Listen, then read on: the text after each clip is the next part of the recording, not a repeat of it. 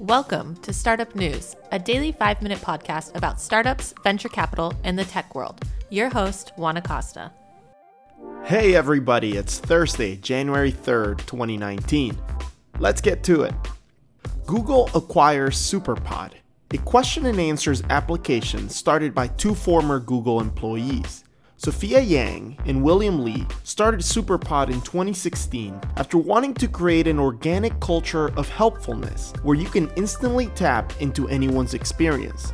They raised money from Precursor Ventures, Social Capital, and a few others. Questions on Superpod would be answered quickly by experts. These were questions that perhaps you would take a long time to answer yourself if you had to Google them.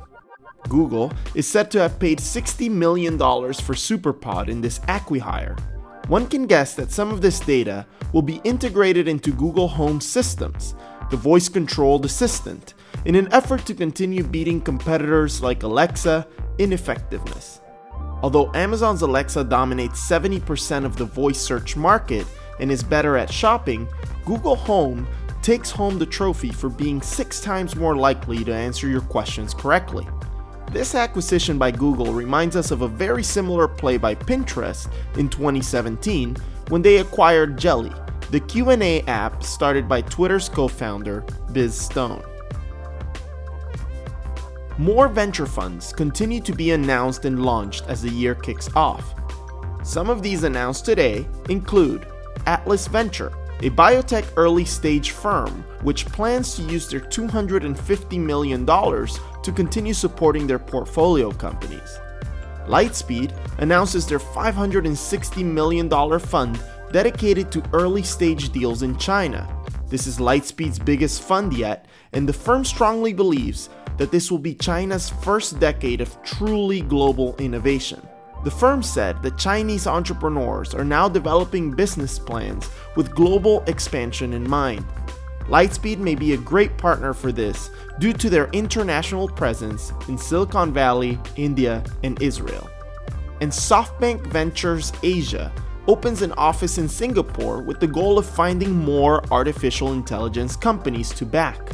If you're a founder, you should expect more funds to be announced globally as the year kicks off. And lastly for today, it is the 10-year anniversary of the Bitcoin network coming to life with the mining of the Genesis block of the Bitcoin blockchain. On this day, in January 2009, Satoshi Nakamoto, the anonymous creator of Bitcoin, mined Block 0, or the very first block of the network.